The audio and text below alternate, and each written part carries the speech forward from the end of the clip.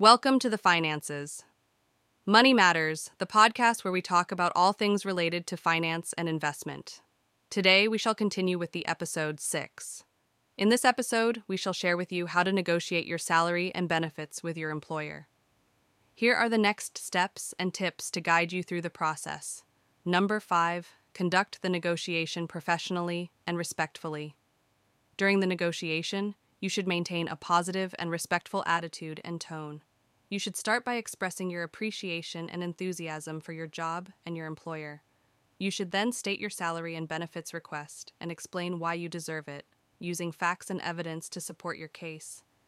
You should also highlight your value and contributions to the organization and how they align with its goals and vision. You should avoid making ultimatums, threats, or comparisons with other employees, as they can damage your relationship and reputation. You should also listen actively and attentively to your employer's response and perspective and try to understand their needs and constraints.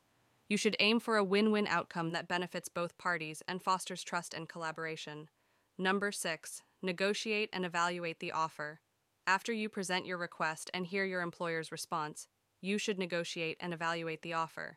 You should not accept or reject the offer immediately, but ask for some time to think about it and review it in detail. You should compare the offer with your goals and priorities and see if it meets your expectations and needs. You should also consider the total compensation package, not just the salary, and weigh the pros and cons of each benefit. If the offer is satisfactory, you can accept it and express your gratitude and excitement. If the offer is unsatisfactory, you can reject it politely and explain your reasons. Alternatively, you can make a counteroffer and propose a different salary or benefit that is more acceptable to you and your employer.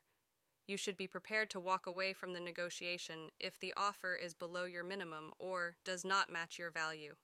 Thank you for listening to the Finances Money Matters. We shall continue with the next episode, and we hope you learned something valuable today. If you enjoyed this episode, please subscribe to our podcast, leave us a review, and share it with your friends. See you in the next episode.